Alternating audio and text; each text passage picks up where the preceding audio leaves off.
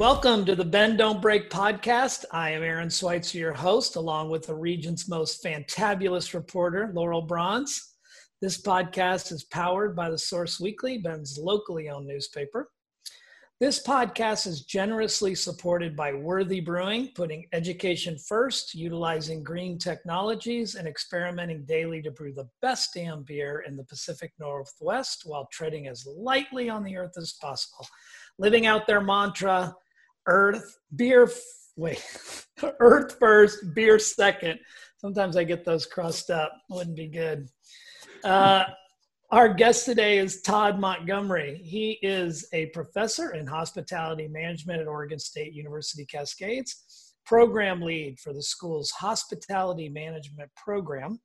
He has worked in the hospitality industry for over 23 years and at OSU since 2012. His research focuses on the impact of automation and tech on both customer and employee satisfaction. He is also the co-host and co-producer of Tech Trek, a TV show highlighting innovative automation technology from around the world. Thanks for being here, Todd. Yeah, thanks for having me. Here in quotes as we continue to be in our little bubbles here. So let's start with some background. How did you become interested in a career in tourism, of all things? Sure. As a kid, I was kind of a sick kid, and I didn't get a chance to travel a lot because of that. But always appreciated and always wanted to do it. Roughly around my sophomore year in college, had surgery, and luckily everything worked it out, and I had the ability to travel. And so that few months later, I went on a cruise to the Caribbean as part of a school project, which I still think back on that. Can't believe that was part of a class. But anyways, I did it, and just loved it, fascinated. And upon graduation, I interviewed with several international hospitality companies and joined Hyatt International in Asia Pacific. And then that just was the fork in the road for around 15 years in Asia Pacific. So that wasn't in the bio you sent over. You said you worked for Hyatt. So you were in their hospitality industry. Yeah, I started with Hyatt International and in a place called Saipan, which is sort of like Japan's Hawaii. So it's about south of Japan. And then worked for them for a number of years, went back to graduate school, then joined Starwood in Asia Pacific out of the Sydney office. It was really Sydney and Singapore, split time between those two locations. And then later on joined Pros. And the common denominator of everything has been either travel, hospitality, or Asia Pacific really most of my career. So were you in Japan when they experienced some of their natural disasters over there?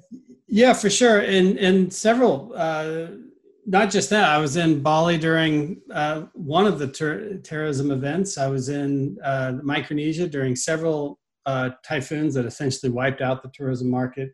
I was in Hong Kong during SARS, just a number of different places. And that's just, in Asia Pacific, these sort of external events that tremendously disrupt the business of travel is fairly common. And so it was still though shocking to see it happen here in the US. Yeah. Have you, what would you say is one of your takeaways about how these kind of industries come back after these natural disasters? Well, there's a very common saying that, we're the first industry to get hit and the last to come back. And that's something that I learned in the 90s. And it continues to be true. And so, and there's been events where you just think, there's no way this is too big of an event. This is too many bad things have happened. How does an island recover from a typhoon that essentially wiped out most of the businesses and housing? And yet it still comes back every single time. And so the takeaway from that is, and this is more philosophical, but humans want to travel. And they will find ways to travel. And I think we see that, and we saw that on Memorial Day here in Bend and across the nation, where there were risks that were out there, but people were willing to take that risk because the need to travel was, for them, was so great. And and every time, right, you see people kind of trickle in. I think of a typhoon, or I think of SARS. It's usually the backpackers or the specialty tourists, such as the surfers or the hardcore golfers, maybe the divers. They come first. People learn, get more comfortable with it, and then the other groups start coming back. In the age of the internet, where information spreads so quickly, particularly on social media, that period from recovery to start again has just gotten more and more condensed as the information gets out there. Well, what we've experienced here in Bend is, as soon as they cracked the door, the Sprinter van tourists just kind of drove right through, and they just have not stopped, whether it's a Dodge Ram or a Sprinter. I don't know, there's got to be 3,000 of them right now circling the town like sharks. But we've seen that, Bend has certainly opened up, as soon as there's been a light lifting, those tourists are very interested in being here and recreating. Yeah. And that's a double-edged sword, right? In on one respect, and I think Laurel's article really captures this very well, but on one respect, it provides revenue and work and much needed money to businesses and our families in our community. On the other side, though, is it too early? Are we playing sort of the short game versus the long game? And it's a balancing act, and everybody's trying to balance it. VisitBend's doing a great job of trying to balance it. Travel Oregon and the rest of the organizations. But the reality is we're a free society, and we are free to make individual choices. And you see that across the board. And I suspect that will continue in these sort of three stages that we're in. Right now, we're in this sort of pre-vaccine stage. And then at the end of that, we see the post-vaccine stage. And now it seems like we're kind of in this new middle stage of what's this going to look like when the vaccine's released? What's that mushy middle of 6 to 9 to 12 months? What's that going to look like? Not just only for the travel industry, but for our society as a whole. Yeah, I mean, the vaccine, and I know we're not going to be in anybody's area with philosophical, things like this, but with all of the wear a mask, don't wear a mask. I mean, I can only, wait for the get the vaccine, don't get the vaccine, what that's going to mean for comfort level for people coming in. How does the tourism industry or how's hospitality navigate something like that? It seems like it's just much more volatile in this day and age than, say, even when you were back in Japan. Oh, for sure. For sure. In SARS, depending on where you were, Hong Kong, Singapore, places like that were hit pretty hard. Their form of government is a little bit stricter, right? They lay down the law and people follow that law.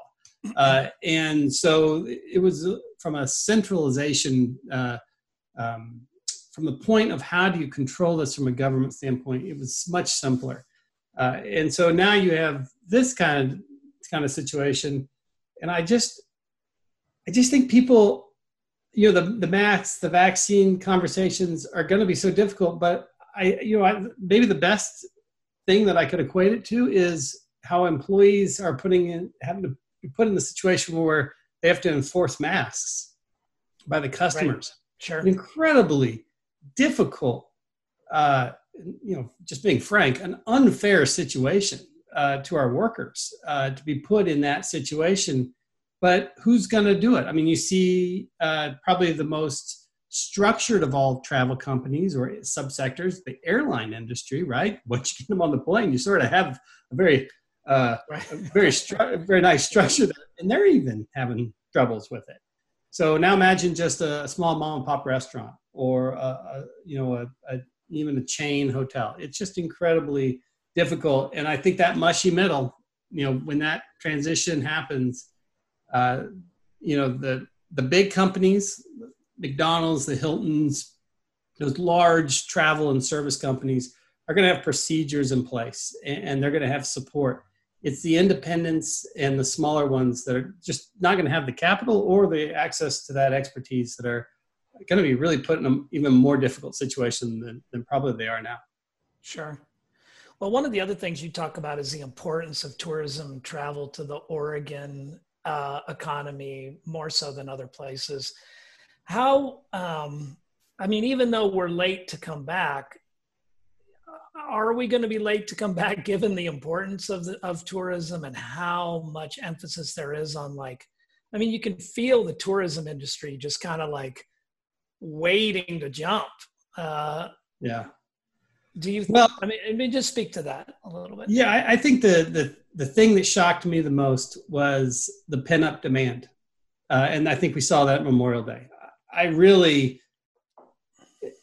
It's just shocking how that switch that you referred to was turned on. And so, so I kind of think about this in a couple different ways. First off, yes, there's definitely pent-up demand, but how much of that pent-up demand are just people anticipating a difficult fall and just saying, hey, this is the time to do it. This is our chance to travel. It's warm. Yes, there's a lot of scary things out there, but I can't, and I have 3 kids under 8. Trust me, I can't keep my kids in the house any longer. I've got to get them out. I've got to get them experiences. We've got to see other things because this fall potentially could be very difficult.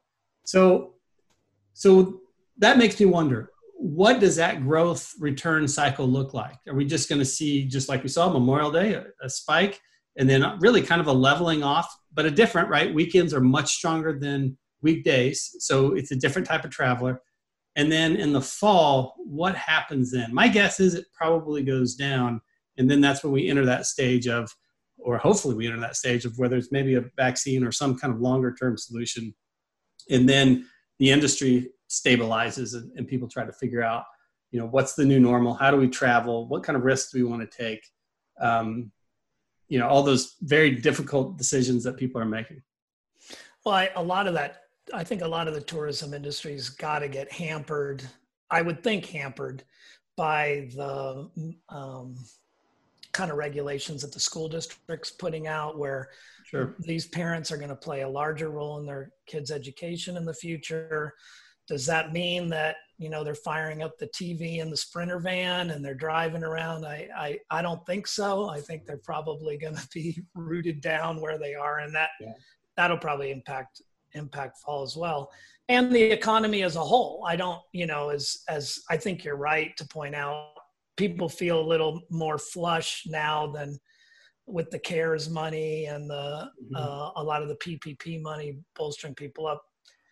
Are we going to get an extension? Is that going to be something you're going to see? And then the other thing I'm super curious about is the business traveler. I imagine when the vaccine comes around, we'll see a spike because it won't be optional to be part of a Fortune 500 company where you don't travel, any longer. But have you heard or seen much from the travel sector of, the business travel sector? Because I don't hear a lot about that.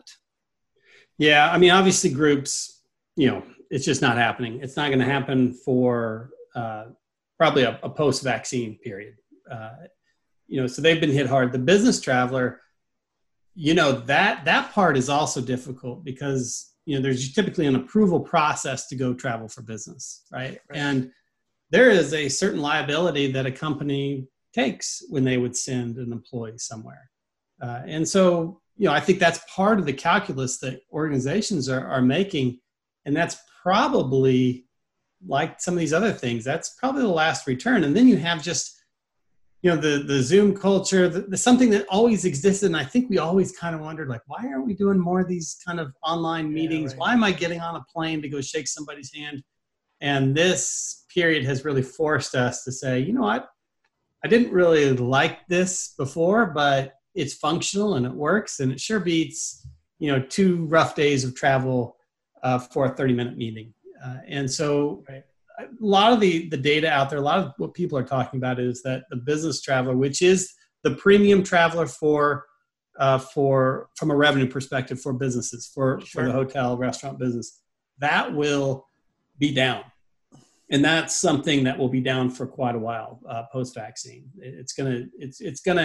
That's one of those longer term implications of what's happened.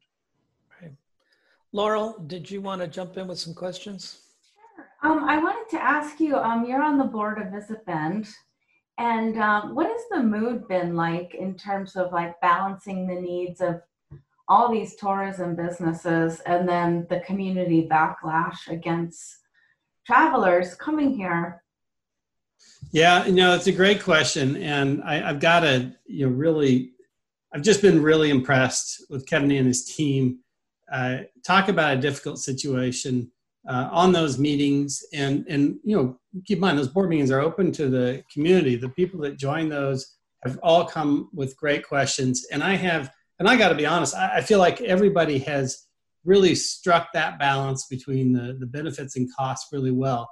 And have also recognized that, we don't want to go out there and really start pushing for travelers to come when we're not really set up for it yet. We don't really know what business is going to look like in the future, what kind of experience they're going to have. And so, just go back to your initial question. The mood has been positive. It's been incredibly tough. We're dipping into our reserve, waiting, for the launch of when the time is right. But, when that question comes, do you encourage or discourage travelers? That's not really a Visit Bend decision. That's really a city, local governance decision. And we abide by that, of course. But when it's time to turn it on, when it's time to, for the recovery, Visit Bend is very well prepared to do that. They've got a lot of plans in place, programs and in place. And I will say that is a little bit different. If you look around the nation, there are some tourism organizations that are being a lot more aggressive towards trying to get people in the door now.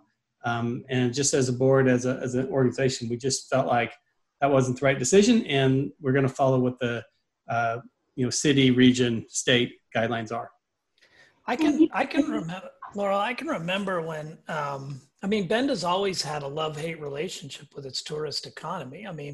I remember early days when Visit Bend Visit Bend, they weren't Visit Bend at the time, I forget their pre-name, but had worked to get a flight directly to LA. And we had written a story about the fact that, we got a direct flight to LA, and we got so much backlash about the fact that we were bringing people from LA to Bend and how horrible that was going to be. And I remember prior to the recession, the same kind of anti-tourist sentiment that welled up as people were doing well and didn't think they needed the tourist economy anymore. We saw that in some of the elections coming prior to this, to right before this happened, where we were having conversations again about how much is too much. And I get the feeling that coming out of this, while there's still the tourist or terrorist, conversation going on, that should probably subside given the economic concerns that the region's going to be in. Would you say you see that in a lot of places where they have been hit with natural disasters? I would say I've in the best of times and the worst of times, this is the conversation of an attractive tourist destination.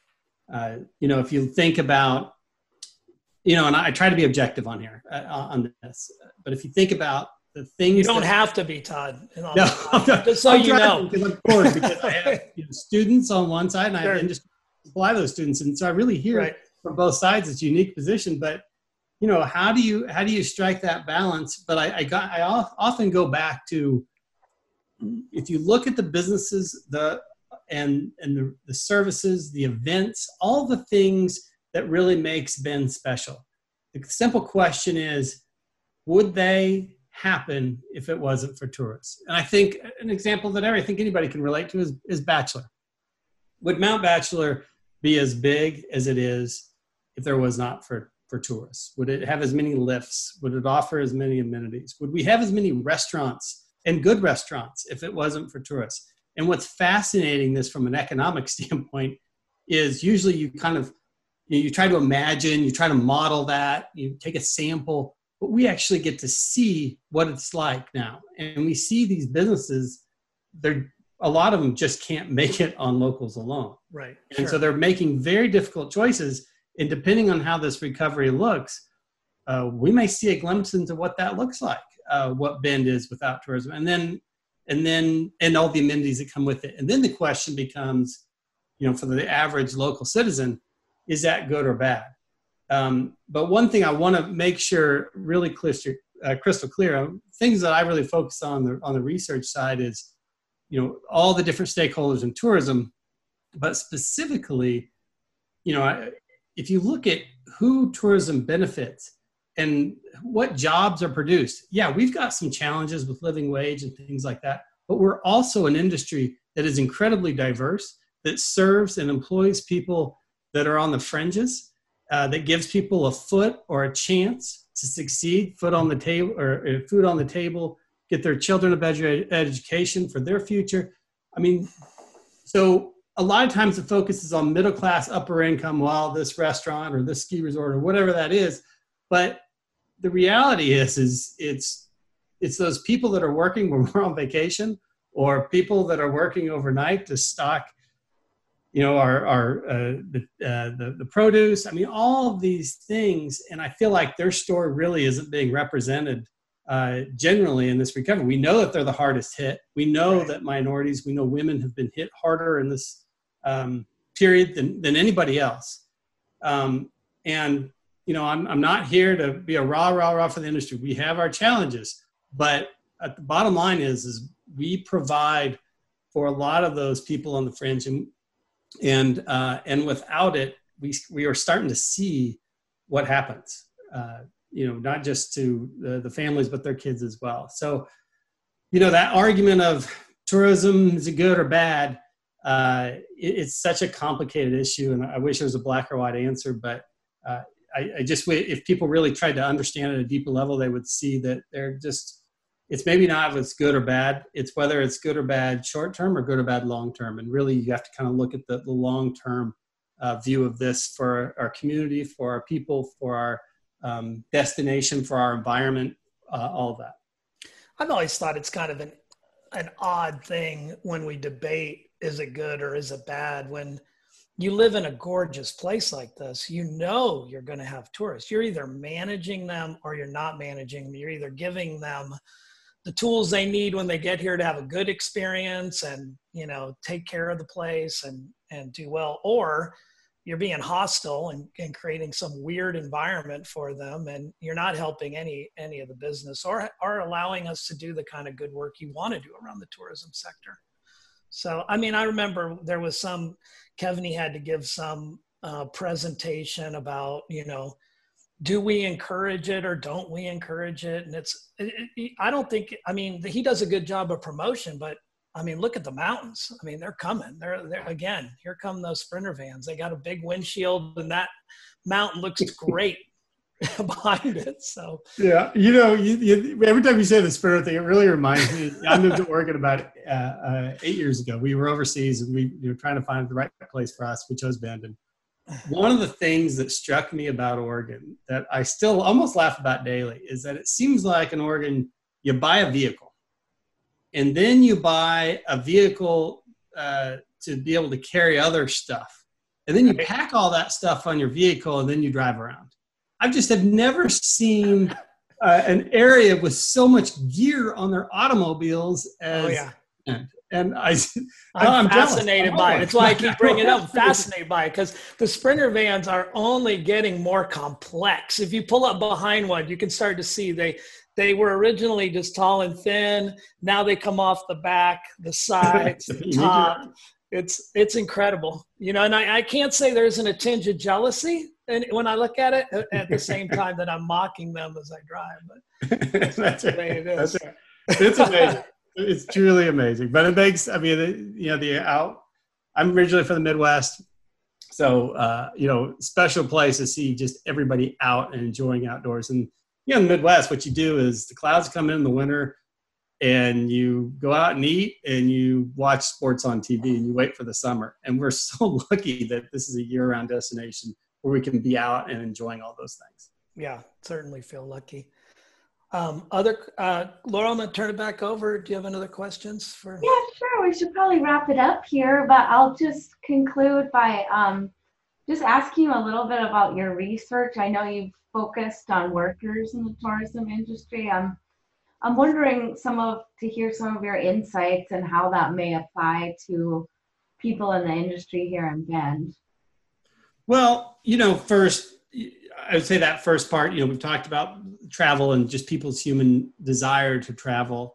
I think the other part to that is that we constantly see is these jobs that were being created in the surveys we do about job satisfaction, and particularly within the hospitality industry and compared to other industries, is people don't want to do mundane and routine tasks.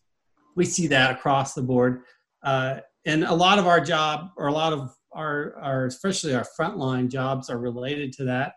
And so how do you balance that? And the other part to this is, one of the areas like the Tech Trek show you mentioned, things that we really focus on is what's that technology going to look like in the future. And we shot a show in Tokyo to kind of get a glimpse of what's happening. And we shot that in December, and it was shocking. It was shocking how much adoption of technology was happening in travel. And it's been put on a rocket ship since COVID. I mean, the technology has really been, how do you solve this? Our industry is thousands of years old, and sometimes we're a little bit traditional, and it's hard to change. And we had companies overnight have to figure out how to do takeout, how to restaff, how to optimize their products and services. And that is ultimately, for most of those companies, led to more and more technology. And so they'll be very interesting to see the impacts on that. I think in the short term now, they're with the jobless rate, what it is, it's going to be very interesting to see whether it comes back, how much of it comes back, or how many companies have simply said, we've re-engineered our processes to be able to do more with less. We fulfilled that with the technology. And then the part that I'm really interested in overall is customer satisfaction, employee satisfaction. We've been able to maintain or possibly even exceed those levels before. And so it's going to be very interesting to see how companies adjust, how customer behavior changes.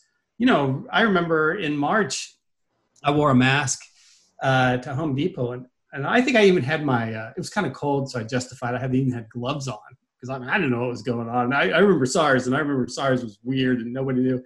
And everybody looked at me incredibly weird. In fact, I had some kids pointing at me.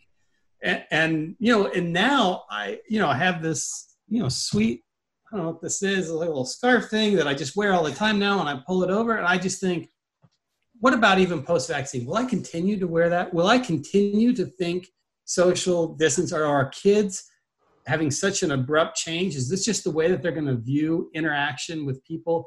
And then how are those, what's that going to shape organizations and how they design processes and business? And then, kind of one of your other questions is, what kind of innovation and entrepreneurship is going to come out of there? And it's going to, for as bad as everything's been, it's going to be incredibly fascinating to see, 2, 3, 5 years down the road, what all of these major adjustments we've made as a society, how they affect things. Because I can tell you, in Japan and other places in Asia, masks are very, very common, particularly in fall. And that's been going on for years. And they've become an accessory. I got this one sort of spaceship craft one, but if you go to Asia, you see all really cool, face mask design coordinated with their outfits, and it's just become a part of their everyday, like their sunglasses or grabbing their phone. Is that what we're going to see? And then, what are the implications of that? Nobody really knows, but it's going to be fun to watch to see. Todd, with regard to the tech aspect of the hospitality industry, especially with regard to economies and how these industries come back, isn't there kind of that dark side to some of this where, it's what we've all been waiting for, right? The completely automated experience where, for a lot of low-income workers, hospitality industry is where they make their home and their money. But you are right. It's becoming a lot. The apps are better, the video conferencing, all of these things as you've gotten into this, these moves towards tech, they're accelerating that rate of change. Are you seeing that? Oh, for sure. And I think there's been different statistics on this, but essentially when asked about the impacts of automation or, some kind of technology replacing somebody's job, it's something like 60% of people think that somebody else's job will be automated, and only 25% think their own job will be automated. Right. There's a sort of interesting, what I'm doing is very important and can't be automated. But, part of the reason of being in Tokyo is pretty much the largest robotics conference in the world. And they had an entire floor dedicated to service automation, and nobody's safe. I mean, there are going to be impacts across the board. And, I think from our graduates, from our program perspective, why I'm encouraged by this is because, like I said, we have this living wage challenge. And so if you are now going to ask people to manage service, manage people, but also manage technology, really the nervous system of a lot of businesses, they're going to get paid more, right? They're going to be asked to do more. So salaries are going to go up. And for those with the right training, they're going to see increased opportunities, increased wages, and that's very exciting. But what that doesn't account for, and I think what you're referring to is, absolutely, what happens to the unskilled? Right. And, mothers, single mothers, students looking to pay for college, all of these people that really the hospitality industry has been a tremendous opportunity for them to bridge that next stage in their life. And what happens if that's not around? And then also just kind of going broadly speaking, what about those and there's a lot of Americans that are just people that, for whatever reason have decided the occupations they have chosen and the education and the skills.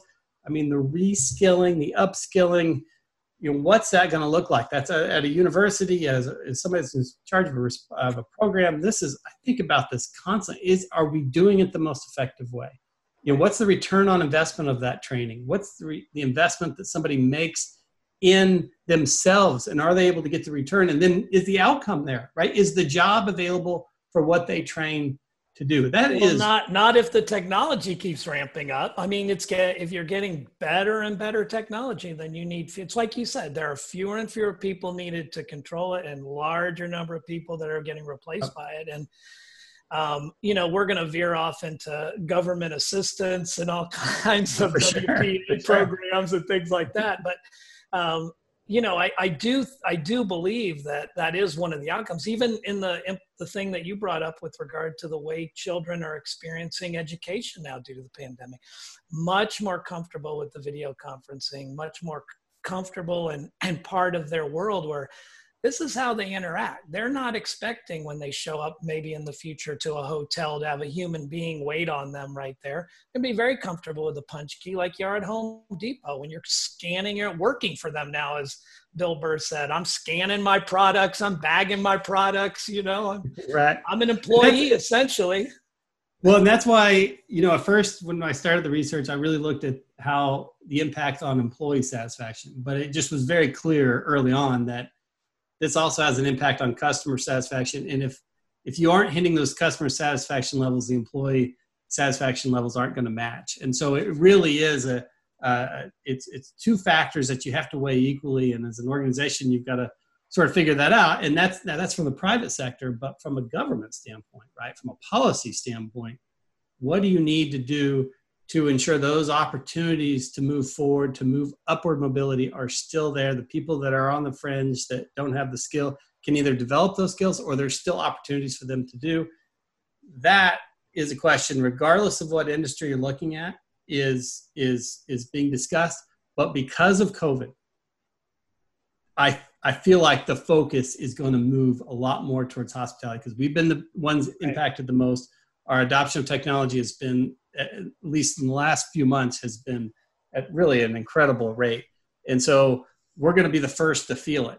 And we also, once again, go back to the diverse workforce, a lot of unskilled workers, low paying wages especially the frontline jobs.